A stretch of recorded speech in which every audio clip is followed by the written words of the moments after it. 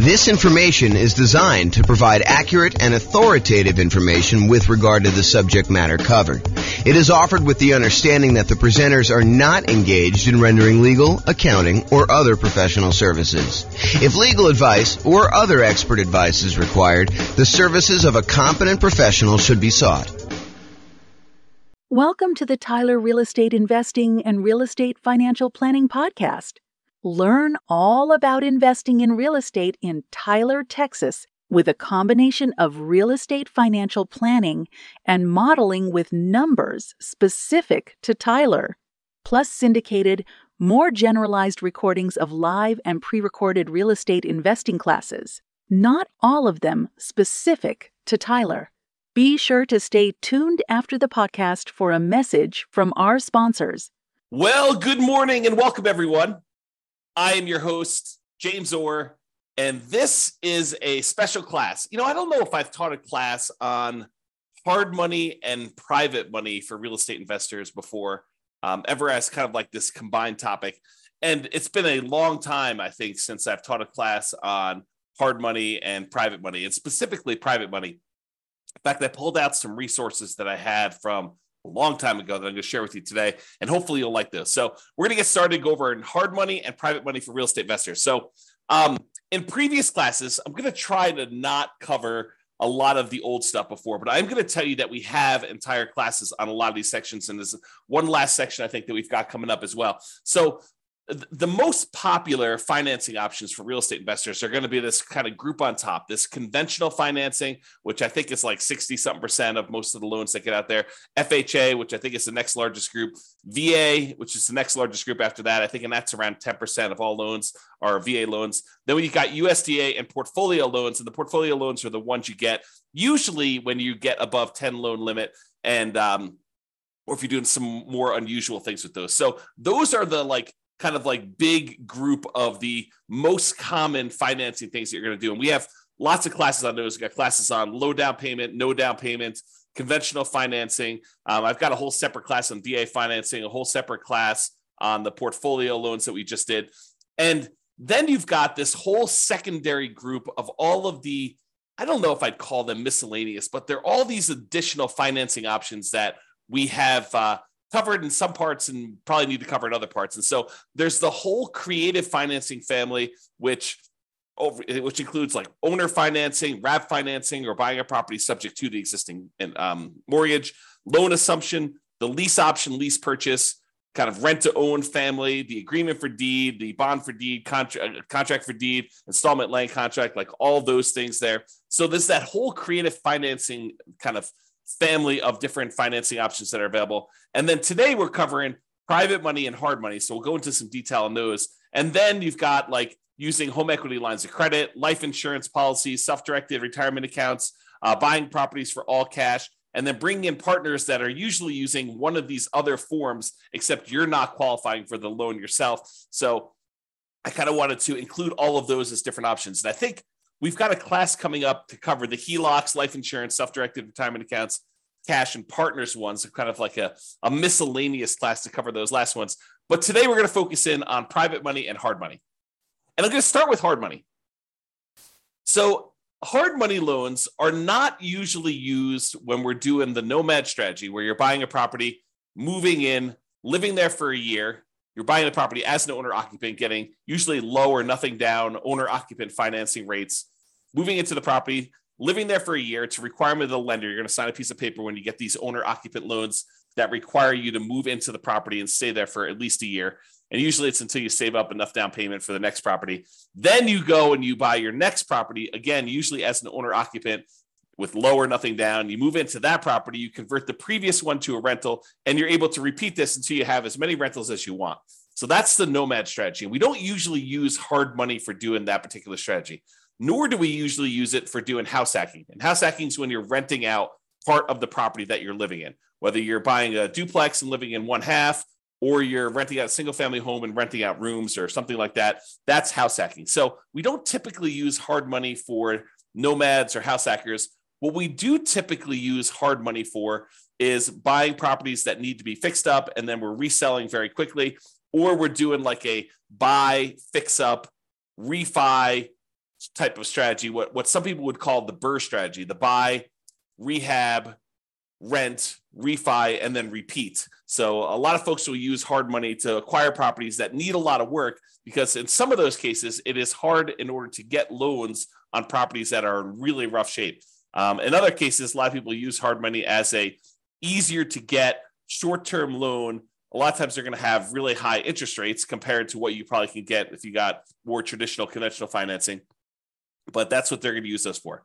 Now, when you do hard money, the property is going to be very important to the lender.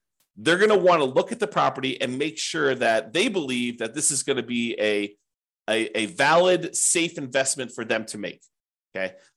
A lot of times they're going to want to see you buying the property at a very significant discount, such that the loan to value is low enough where if they had to step in because you didn't finish the project or you stop making payments on the loan, if there are payments, sometimes they're not.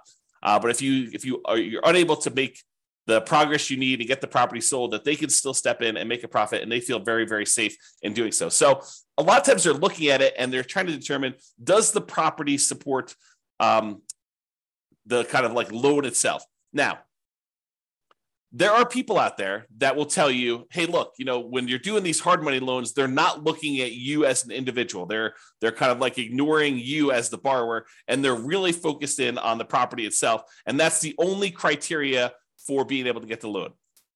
While I have occasionally seen the rogue, random, rare, hard money lender that will only look at the property, the overwhelming majority of the ones that I've had experience with do look at the borrower as well. So if you think, hey, look, I really want to do this real estate investing, but I've got, ugly credit, or I'm unable to qualify for a loan otherwise, and I'm going to go do this strategy where I'm using hard money in order to do these deals, you may be able to find someone who's willing to make a loan based solely on the strength of the property that you're finding. However, I think you're probably going to pay a premium for that. You're probably going to pay slightly higher rates and maybe even have to buy at a slightly bigger discount in order to make those numbers work. But I think more often than not, the hard money lender is also going to look at you and want to make sure that you are qualified and that you have appropriate resources and experience in order to be able to do those types of deals. Okay. So you can find hard money lenders, but I don't think that is the norm. I'll say it that way. So how much do you usually pay for hard money? So hard money rates are significantly higher than what you're going to see getting conventional financing, FHA financing, VA financing. And it's usually going to be much shorter in term. So what is the typical rate you might see in a hard money loan? Well, it varies quite a bit. And it varies a little bit based on deal flow in that marketplace and how competitive that marketplace is. So you will see a wide range. I think 10 to 15% is what we've been seeing for a while. Is it very possible with the rise in interest rates that these rates are going to be a little bit higher? Sure, absolutely. Could you find a hard money lender who has a slightly lower rate than that? Sure, I think that you could probably find one, especially if you're doing a bunch of deals and you're able to negotiate some really good terms with that particular lender. Also, I point out that hard money lenders are in the business of loaning money. We're going to talk about private money here in a second, where private money people are people that are not usually in the business of making loans against real estate. Hard money lenders are in the business of making loans against real estate. And so they oftentimes have programs to do this. You may find someone who is either really flexible and likes to wheel and deal and structure their own terms on every deal independently, or someone who's brand new and doesn't have the full details of their own kind of like hard money loan programs all fleshed out, and they're willing to be flexible on how we structure it or how you structure it with them. But most of the time, hard money lenders are going to have static programs in place that are like, hey, here's our hard money loan program. Here's the property requirements. Here's the personal requirements for you to do it. And here are the rates for doing it. And a lot of times they'll have rates for, if you've done your first X number of deals with them, or if you've done, more than X number of deals with them, sometimes they'll start giving you discounts on doing those. So a lot of times the rates for hard money are going to be in that, 10 to 15%. Not unusual to see 16, 17, 18. Definitely seen those before. And in addition to the fee of the rate of the loan, they're typically going to charge you points. And a point is a percent of the loan amount that you're borrowing. So if you're going and you're getting $100,000 loan and they're charging you 2 points, then they're charging you $2,000 in addition to the interest on the loan in order to be able to get that loan. And I don't think it's unusual to see, 2, 3, 4 points on those. There are some hard money lender companies out there that they are going and raising money from people in the general public, and the people are the actual funders of the loan. That's where the money is coming from. But the person out there seeking the kind of investors to put in the money for the loans, and then the real estate investors who are buying the properties and they're putting them together, sometimes they will collect the points on the loan. It's a relatively common way to set this up, although not the only way to set this up. But a lot of times they'll say, hey, look, the 15% interest that we're charging you for the loan, the background investor who actually has the money is the one coming in and giving us the money, and they're getting paid the 15%. And then the 3 points or the 4 points or the 5 points or whatever, that is what I'm paid for going out there and putting you two together and coordinating this and overseeing it and managing the process. So that is a common way that we sometimes see hard money lenders set up doing that. Now, these rates can change over time. So you may go out there and be finding 12% today or 15% today or 17% today. And you may find that over time that these rates can vary up and down depending on supply and demand in your marketplace. Hard money loans are often shorter term loans. They're typically not going to be a 30-year fixed rate financing type of situation. Although I've seen some hard money lenders offer like a longer term, sometimes like 2 or 5 year program where they're using hard money loans in order to fund sort of like a shorter term, midterm, I guess it's more of a midterm rental property where you're able to acquire the property, rent it out for a year or two, let things kind of settle in season, and then you're able to kind of replace that loan with some type of longer term financing. But the overwhelming majority of the hard money loans, especially ones that people are using for fix and flips or doing the BRRRR strategy, are going to be in this 3 to 12 month range. And for those of you that are doing the BRRRR strategy, my understanding is that the exit financing requirements have changed recently, and now they are requiring that you actually season the property for a full year. So you'll need to have this hard money loan in place for 12 months to be able to get your kind of like 30-year fixed rate financing on the way out in most cases, unless you're getting creative and using some type of unusual portfolio financing where they're not requiring that in the midterm. Okay, so a lot of times they're going to be shorter term loans, like 3 months on the really short side. 6 months is really common from what I've seen, and I don't think it's unusual to have 12 months. Some of them will structure these things so they'll be like, hey, look, it's 6 months. It's 15% and 2 points in order to get the loan for the first 6 months. After that, if you want to extend for another 6 months, it's another point or two, and the interest rate's still the same for that. And so they may structure it where you have to pay additional points in order to extend your loan for an additional term. So be careful when you're planning this and understand, especially if you're brand new and you don't really have a good understanding of the timeline for how long it's going to take for you to get your property fixed up, on the market, marketed, sold, and closed, because sometimes those things are independent, different time periods for a lot of those. And some people don't estimate that time correctly. They think, I'll get this on the market, I'll get a contract within 30 days, and I'll be closed within 30 more days. And so they can only give themselves 60 days to get the property marketed and sold. And that's not always the case. I'll say that way. So maximum loan to value, this can vary quite a bit depending on which hard money lender you're using. One you hear pretty commonly is 70% of the after repaired value. So if you think about what the property is going to be worth once you fix everything up, a lot of times they will set their loan amount, the maximum amount that they're willing to loan you on that property using a hard money loan, at some percentage of what the property will be worth after you fix it up. Not necessarily of what the purchase price is going to be now. So if you're able to purchase the property for less than that 70% of what it's going to be worth when it's repaired, a lot of times hard money loans can be nothing down, where you're able to acquire the entire property with no down payment because you're buying it at such a big discount that you're able to acquire it below 70% of the loan to after repaired value, as an example. Now, this isn't set in stone, so it's not like every single hard money loan is always going to be 70%. I've definitely seen ones lower than this. 65% is another pretty common one.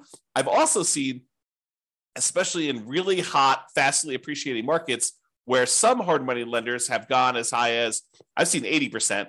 It's possible they had even more than that at different times, but realize that these maximum loan to values do vary.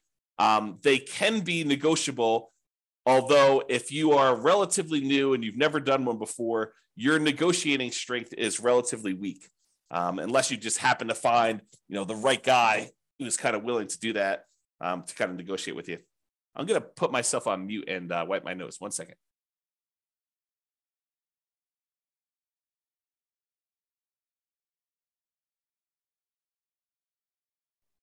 Okay, I'm back. Sorry, I had to wipe my nose there. Okay, so we talked about that maximum loan to value being in that sort of 70%, 65 to 75, I'd say is probably some of the more common numbers I've seen.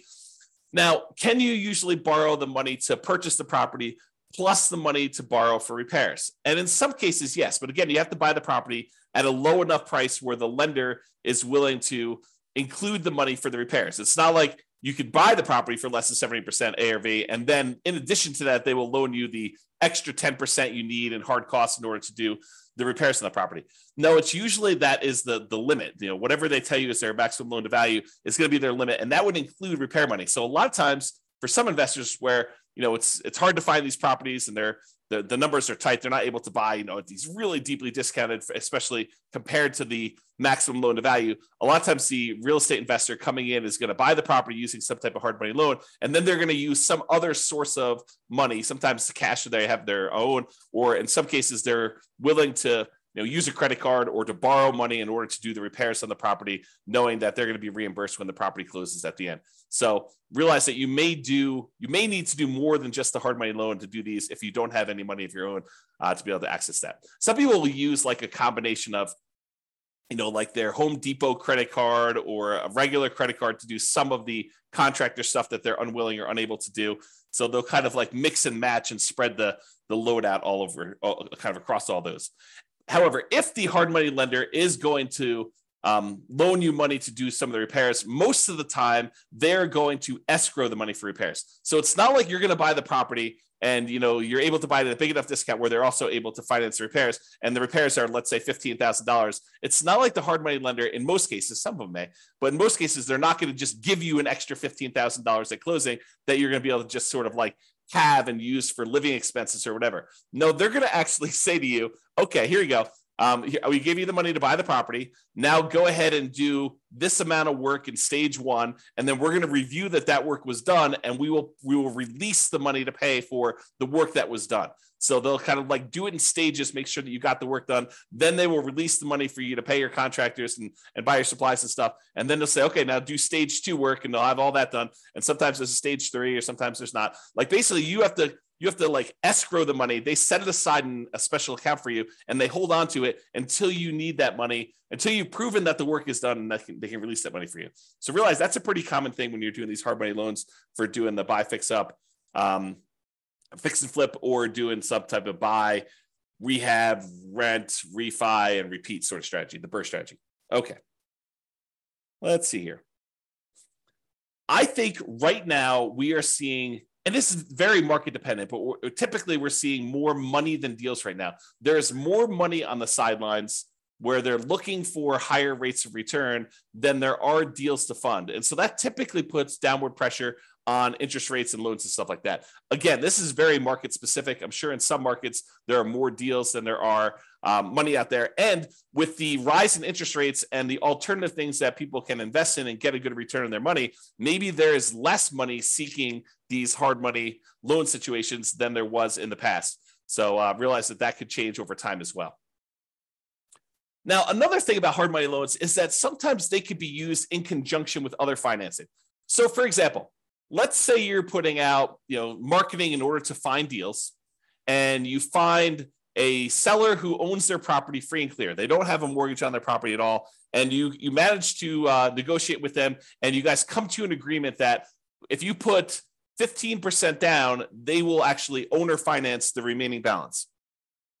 So one thing you could do is you could come in, you'd have to negotiate this, of course, but you could come in with a hard money loan, put 20% loan to value, first position, hard money loan on the property at whatever it is, 15% and 2 points, where then you're able to get 15% that you're going to give to the seller as the money that they require down in order to do the owner financing type situation. And then you've actually pulled out 5% in this example as cash that you can use to hold the property, make monthly payments while you're getting it occupied, do any fix up that is required in order to get the property where it needs to be, do some marketing, maybe even pull out, in some rare cases, a little bit of your profit when you acquire the property to kind of fund your marketing, to reimburse you for the marketing you paid in order to get the deal done. So you can use hard money loans as a way to put down payments in conjunction with maybe some other type of creative financing. Now, are you going to be able to do what I just described if you're trying to do like conventional financing or FHA financing or VA financing or USDA financing? The answer is absolutely not. So the only way you're able to structure this, where you're able to use a hard money loan in first position and have the seller be in second position, is with some of these creative financing deals like owner financing, or probably not even if you're doing subject to, although I guess you could get creative and structure these with subject to or wrap financing, but they're a little bit less obvious to do. So these are not going to be conventional financing combined with hard money loans in order to be able to do those. They're typically going to be some type of hard money loan in conjunction with some type of owner financing, where the owner is going into second position, because usually the hard money lender is not willing to go into second position.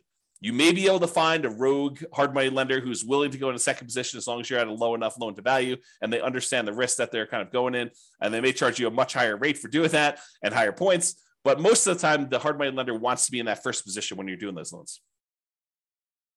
Okay, I'm going to talk very briefly about kind of a side note related to hard money loans. And Terry says a lot of hard money lenders don't allow a second position lien. Yep, I think that is true, Terry. If the loan to value is low enough, though, there are some hard money lenders who would absolutely be willing to be in first position with a very low balance loan. For example, you have a $200,000 property and you want to borrow $40,000 on that thing, and you want to use a hard money loan to do that, and the seller is in second position. I think a lot of hard money lenders would allow you to do that. Again, it's negotiated. Not everyone is going to do it exactly like that, but you're right. There are some that will not allow a second position, especially if it's a high second position. Like you're borrowing 70% loan to value and they have you put a 30% second there on there for the rest of the money. That's probably not going to fly. Okay, so let's go off on this side note. So on the side note about real estate investors, some real estate investors, I'll say, and it's more than just like onesie twosie. I think there's a good percentage of folks. Some real estate investors aspire to eventually be hard money lenders. They think to themselves, "Hey, look, eventually I want to get to the point where I've got a bunch of rental properties, but I've also have a lot of cash on hand, and being able to take the money I have and use that to make hard money loans and get 10, 11, 12, 13, 14, 15% return on my money." That seems like an attractive proposition for people. And I think a lot of them believe, and I think this is an incorrect belief, and I'll explain why here in a second. They incorrectly believe that, if I've got $1 million and I'm getting 12% on my money, then I'm getting $120,000 a year that I can live on if I'm getting 12% of my money and I'm doing hard money loans. What they fail to realize is a couple things. Number one is the utilization factor.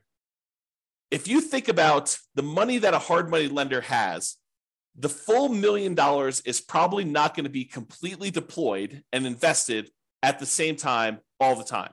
So what it typically might look like is the hard money lender might say, okay, I found an investor who's doing a deal. I'm going to loan them $200,000 on this deal, but I still got $800,000 sitting somewhere else and I'm earning not the 12% on, okay? And then they go and they find another investor, and the other investor says, okay, I need $300,000. They make a $300,000 loan, and now they've got half of their $1 million out at that 12%. But then they still have this other $500,000 that is not earning 12%. And so they're not really earning 12% on their full $1 million at any given time. Then another one comes along and they have $200,000 more out. So they have $700,000 out, but then the first one gets paid back. And so they no longer have that $200,000 out. So now they have $500,000. And then, another investor comes along and they want $600,000, but they don't have $600,000 now because they only have $500,000 left. And so there's this problem of, how much are you utilizing the $1 million or whatever you have as your kind of like investment portfolio for making these hard money loans? And most of the time, you don't have all of it out at all the time.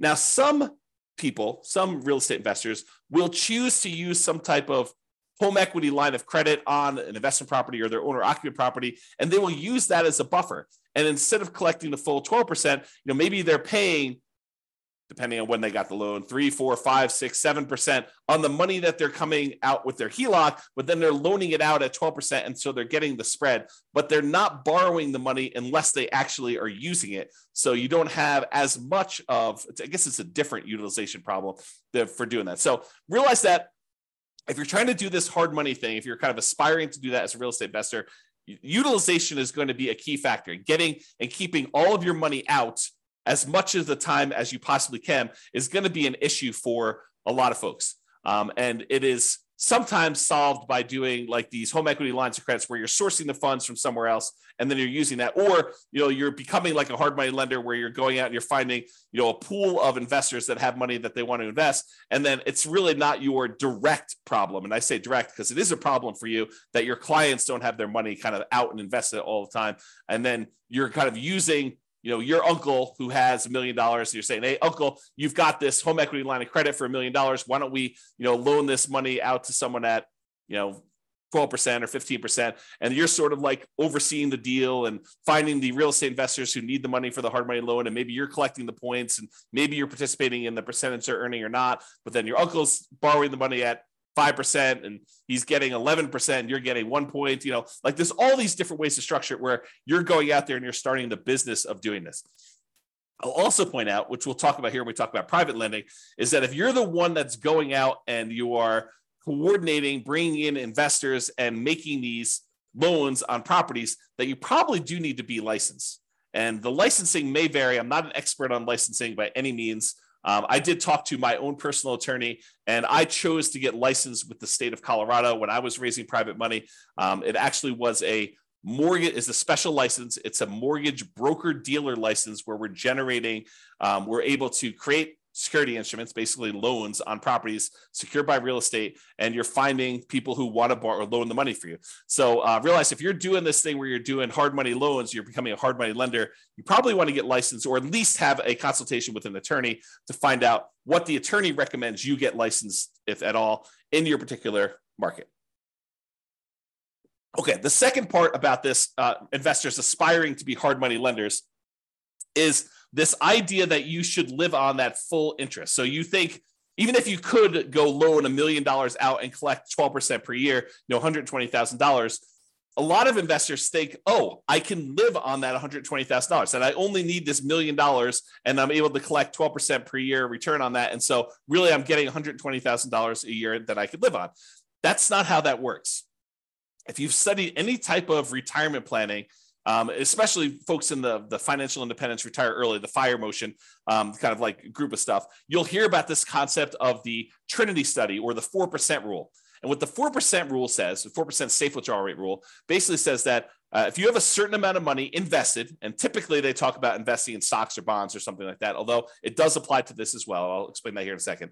But if you go and you actually have $1 million invested somewhere else, it is, in most cases, you are less likely, there's a low probability that you will run out of money if you take 4% out each year, adjusted up for inflation. But you're not actually taking the full amount that the money is being used for. So for example, if you have $1 million you're investing in stocks and bonds, and that as a whole is earning you 8% per year, you're not taking 8% per year out.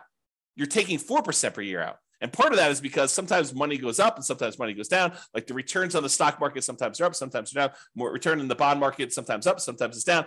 And for the same reason, sometimes when you make investments in real estate, like as a hard money lender, some of these deals don't always go the way you want. Sometimes they go bad and you end up losing money on them. And so you should not think that you could take the full 12% and spend that. You should think of it as another amount of money that is invested in something and use the same, whatever your version of safe withdrawal rate is. Most cases going to be between 3 and 5%. I think that's with 4% being the most common that we hear most, but 4% of the money coming out, not 12. So if you have $1 million out there invested at 12%, and besides the utilization factor, maybe you're only taking 4% out safe withdrawal rate. So instead of you thinking you're getting $120,000 a year, you really should only be taking out $40,000 a year, adjusted up for inflation each year. That's the difference. And that's, I think, what a lot of folks who initially aspire to being a hard money lender don't necessarily realize. Okay. All right. With that being said, that is pretty much hard money. For those that are on that have questions about hard money, you're welcome to queue those up. I will cover them after I cover private financing. At least I will try to do it. I'm going to cover private financing, and then if you have any questions about that, please queue those up, and I'll usually handle those at the end as well. Okay, so now let's talk about private financing. We've talked about hard money lenders. Hard money lenders are people who are in the business of making loans against real estate. Private financing are those that are not necessarily in the business of making loans against real estate, like grandma. So you're at Thanksgiving dinner, you're talking to grandma about this new real estate investing thing you're doing, and you're kind of venting to grandma that you're having to pay 15% in order to get these hard money loans in order to buy these fixer-upper properties that you're kind of using. And grandma's like, that's crazy. I've got my money in CDs at the bank, and I'm only earning 3%. And she's like, why don't I loan you the money and you could pay me 6%? And it's a lot better than you paying someone else 15%, and I make money too. And you're like, grandma, that sounds like a great plan. I'll go ahead and use you in order to do my loans in the future property. And I don't have to go use this hard money lender anymore. And it's cheaper for me and it's better for you. Okay. So that's the idea behind private financing. We don't typically use these for nomads or house hackers. If you're doing that nomad strategy or the house hacking strategy, most of the time, you're going to want to get these 30-year fixed rate, long-term financing loans from the bank to do this. You could use private financing, but most of the time we're getting a bank to loan us money at these really great interest rates to do that. So not typically used for nomads or house hackers. It typically is, excuse me, let me clear my throat 1 second. I'll mute myself again. Okay, I'm back. So usually we're talking to friends and family and sometimes other private lenders in order to get this type of private financing. So this is not like you're advertising to find private financing, although some people believe that it is. So most of the time, this is going to be people that you know. You're going to be out in the street, and you're going to be talking to them. They're going to say, what do you do? And you're going to tell them, I flip properties. And they'll be like, oh, that's super interesting. What do you do here? And you kind of explain to them, well, I go find these really these properties that need a lot of work. I usually bring in somebody who is, looking to get a better return on their money. And I use their money in order to, buy the property, and I pay them a really good return on their money. And I do the fix up, and then I sell the property to a family who really wants a really good, nice property in their market. And they buy that. And then I pay back the lender who did the money with some interest on it. And they're really, really happy. And I help the family, I help the lender, and I kind of do that. And as you describe this, they're either thinking to themselves, that's awesome. I would like to do the fix and flip myself. Or sometimes they're like, well, how much are you paying to do your loans? Because I've got money to invest. And that's how you tend to find, it's oversimplification, but that can be a way for you to find these kind of like private money loans for doing that. Private money financing typically is more flexible than banks and can be much faster to close. Imagine someone's got $1 million sitting on the sideline and they want to get it out there and invested, and you've got a deal and you need to close in 3 days. Well, it's a matter of them being able to go down to the bank, get the money in order to be able to have you wired to the title company in order to close on it. So it's faster to do these a lot of times. The relationship is extremely important when you're doing these private financing. It's really their trust with you is going to be a major factor in doing this. Unless they're sophisticated and they're analyzing the deal and underwriting the deal themselves, most of the time they're trusting that you are going to take care of them, that you're the expert, that you know what's going on, and that you've qualified this as a good deal, and that you personally are guaranteeing the loan and are going to pay them back. Okay, so that's really why the relationship is still important there. So your financial statements is probably still important. However, they may never ask. Okay, but they may ask you, hey, have you done these before? You may see like the normal range of questions that someone who is skeptical about giving someone that they know at different levels. If it's grandma, she probably knows you pretty well, but this could be, a coworker or something like that who but doesn't really know you super, super well. So they may ask you some questions about your financial situation in order to qualify for that. What is the typical range for private financing? It's all over the place. It's whatever you can negotiate, but I think in that kind of like 4 to 8% range is probably in the ballpark, probably more toward the higher end with interest rates going up. And this can change over time. As money becomes more expensive, people feel less compelled to move to do something like this when they can get 5% in a CD. So if we see CDs go up to 5 or 6 or 7%, then, they may want a premium over what they can put in the CD and get as a return on that. So the range can vary. It's completely negotiated between you and the private financing person. But, typically in that, 4 to 8% range can be there. And I think over time you find cheaper money, right? You go ask the first person, they tell you 10, and maybe you use 10 on a deal, but you're constantly looking for someone else to borrow the money. And when the next person asks you kind of like, how much are you paying? You tell them 9. And if you find someone who's willing to do 9, then you start using the 9 person, you stop using the 10 person, and you kind of work your way down until you find more and more reasonable money over time. And some real estate investors will actually, they'll have money out on deals, especially if they're using private financing for more of like intermediate term deals instead of doing like 3 or 6 months or a year. Maybe they have got like a 5-year term on their money. And if they've got lower money than what they currently have out, they will replace it and pay the old person back. So for example, let's say you have a deal where you've got money out and you can have that money out for 5 years. And let's say it's at 7%. But then you're talking to someone else, and you're telling them, okay, we're probably loading in the 6.5% or 6% range if we're doing these hard money loans, or the private money loans rather, for the next 5 years. And they're like, well, I've got, $500,000 I'd like to place right away.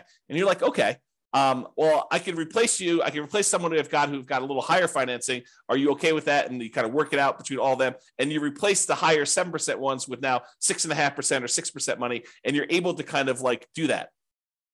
Now, the other thing you could do, this is like part of the negotiation strategy if you decide this is a way you'd like to operate, but you could tell people, look, I've got, $500,000 out right now at 6%.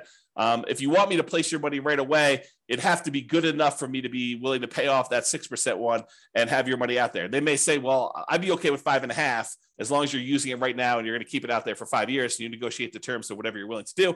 And then you could kind of use the existing financing you have in order to improve your position and kind of do that money there. Okay. With that being said, I want to warn you about something, and I want you to understand why this can be potentially problematic and why we're specifically talking about it with private financing. So sometimes you will go find a private financing person who is wanting to loan you money where they don't need the money right away. They don't need the return right away. They're kind of like okay with getting a really good return, but they don't necessarily need the cash flow right now. So for example, one of the more common ones is someone has a self-directed retirement account where they want to loan you the money. Whether they get paid interest monthly or they get paid their interest all in one big lump sum at the end when you pay back the entire loan, they don't care because the amount of money in their account is not actively being used as they're kind of like growing this account there. So they don't really care if you're making monthly payments. So you're really putting their investment into the deal, and their deal, the amount that you owe them, is actually increasing over time.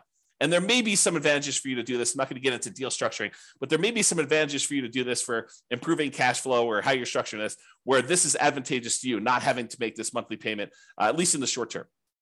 And so they've got, let's call it, let's say they did a smaller loan. Let's say they did a $100,000 loan on this, and they're actually allowing their interest to accrue. So at the end of the year, let's say they're getting 6%. So at the end of the year, you owe them 106. They've earned $6,000 on $100,000 that they have out. And then the next year, you owe them 6% interest on the 106. So it's 1012 plus a little bit extra for the interest on that. So really over time, their balance is growing, and that's happening there. And then eventually you decide to replace the money that you owe them with another private lender. And you go and you pay back this $100,000 original loan plus the $6,000 in interest plus the, let's call it $7,000 interest in year 2 plus the $8,000 in interest in year 3. So you're paying them back their initial investment plus the returns that they earn. And you're doing that with money that you're bringing in from the outside from another investor coming in. What does that sound like to you? It should sound like a Ponzi scheme because you're actually paying off the previous investors, their initial investment and the return that they've earned with new money coming in from another investor. So it should sound like a Ponzi scheme to you because that's what a Ponzi scheme is, right? And then a person who's coming in, they're collecting money and they're paying out the returns and stuff by another investor coming in. So you inadvertently, without really thinking you're doing some type of Ponzi scheme, you actually came in and you said, okay, we structured this great loan. You're happy getting, the amount of money you borrowed and some interest on it. And we're allowing that interest to accrue, which is totally fine. There's nothing wrong with that in of itself. And then over time, you're like, okay, now you want to get out of this loan. And maybe it's as innocent as that, right? They call you and they're like, hey, look, I finally need this money out. And you're like, hey, no problem. I'll replace you with another one of my private lenders. And you come in and you bring in another private lender to pay off that $100,000 plus whatever they own. Now you've inadvertently kind of like formed this Ponzi scheme situation where you're paying off an old investor with a new investor and you're paying them their actual returns using that. So you got to be really, really careful that you don't structure this and get advice from an attorney to avoid this situation if it comes up for you. If you're, and even even the idea of replacing the loan is kind of on this borderline edge of this Ponzi scheme, right? Like you're taking one investor's money and you're replacing it with another investor coming into the deal. So definitely talk to your attorney and make sure that you feel really comfortable with the way that you're structuring these and you're doing that. So that's what I wanted to warn you about. It's kind of like this concept of inadvertently setting up a Ponzi scheme to do this. And we don't usually see it as much with commercial lenders. Maybe the commercial lenders don't care. Maybe, it probably is, now that I think about it, it probably is that the organizations that are going to come after you for doing these Ponzi schemes, they're trying to protect the public, not necessarily a commercial lender who is making these conventional FHA, VA loans where if you do a refinance there, they're like sophisticated institutional type of people that know about these loans. But someone who's a consumer on the street, they're trying to protect the consumer. It's a consumer protection law and situation in that particular case. Okay. So I wanted to cover that in case you never thought about it that way. If you decide, hey, I really want to do this real estate investing thing, and this idea of going out there and finding friends and family, people that I know, contacts that I know, and raising money in order to be able to accelerate my ability to do deals, if you're going to get really serious about that, you may decide to go out and start talking to people in a more formal process rather than just off the cuff at Thanksgiving dinner.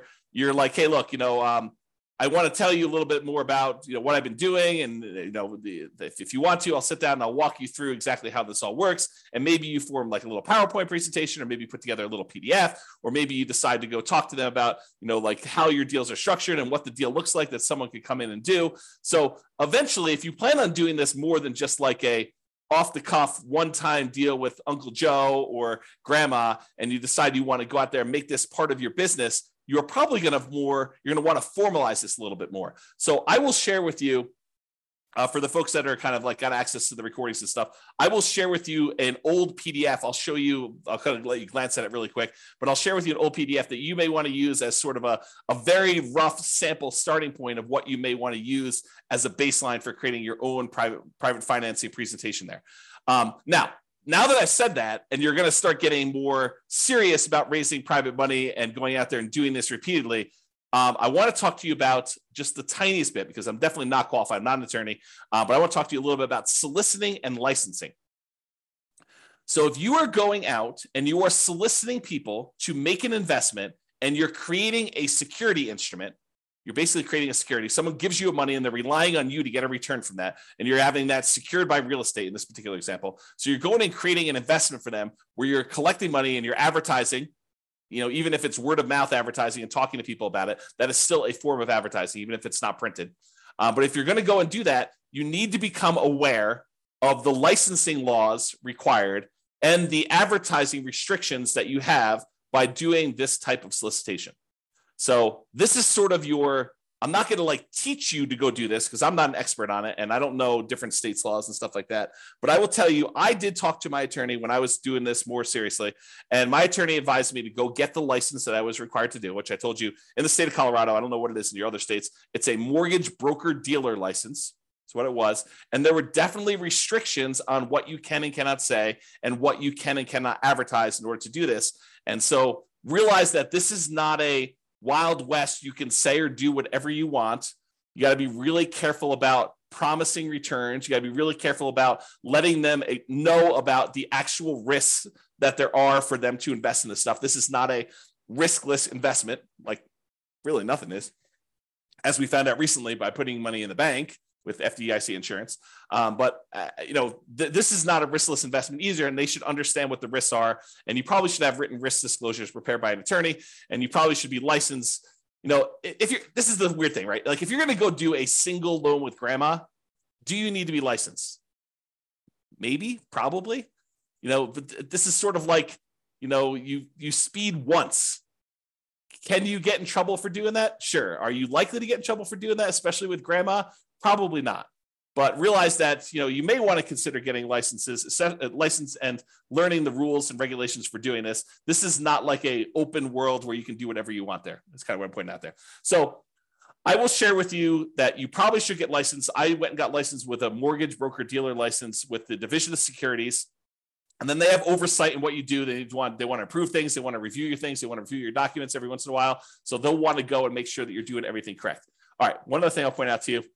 I'm going to share with you the business card I had and what I thought was a good way to do it, but you'll want to definitely check with your attorney to make sure that this is in compliance and that you're allowed to do it. So this is a really old business card back from when I was doing this. I'm, not really raising money anymore. But basically it was like a typical, I buy houses and apartments kind of thing in here. Have my contact information, my name, address, and website and stuff like that. I don't even think the website's up, so there's nothing really to go look at on there. And then on the top here, this is the back of the business card. Besides the creepy kind of shadowy my face there and there, this was the way that I expressed to people that there were opportunities to invest is I disclosed my licensed situation. So this is sort of like what I would refer to as licensed disclosure marketing is probably a good way to describe it, right? You are disclosing to someone that you are licensed and that this is a licensed activity. And by disclosing that you're licensed in a licensed activity, you imply that there's an opportunity there for some people, right? So licensing disclosure for private investors looking to earn returns from private real estate notes. So I'm giving them a notice telling them there's a licensing disclosure here. Notice. And then it was my LLC name here. The one that was the mortgage broker dealer licensing is a mortgage broker dealer licensed by the Colorado Division of Securities to create notes paying interest secured by a deed of trust on real estate for private individuals seeking those investments. And then I had my personal name is a licensed mortgage sales representative for that thing. So I just disclosed to them through my licensing disclosure that I am licensed to do this in case you had an interest to do that. So that was sort of a possible workaround for directly soliciting for these loans is that you actually advertise your licensing and that this is a licensed activity and you can kind of get people there. Okay, so this is a kind of like really quick, big picture overview. I realize you can't see all this stuff, but this is all of the things in my private lender program, kind of like PDF that I would hand out when I'd sit down with someone to talk to them about doing private loans. It's a 25-page document, and you could just kind of get a glance at what's going on there. But I will upload this to the place where I'm going to post the video recording. So if you are accessing that, look for the link if you're watching the recording after the fact or whatever it is there. Okay, so that's all I got on private financing and the hard money lending.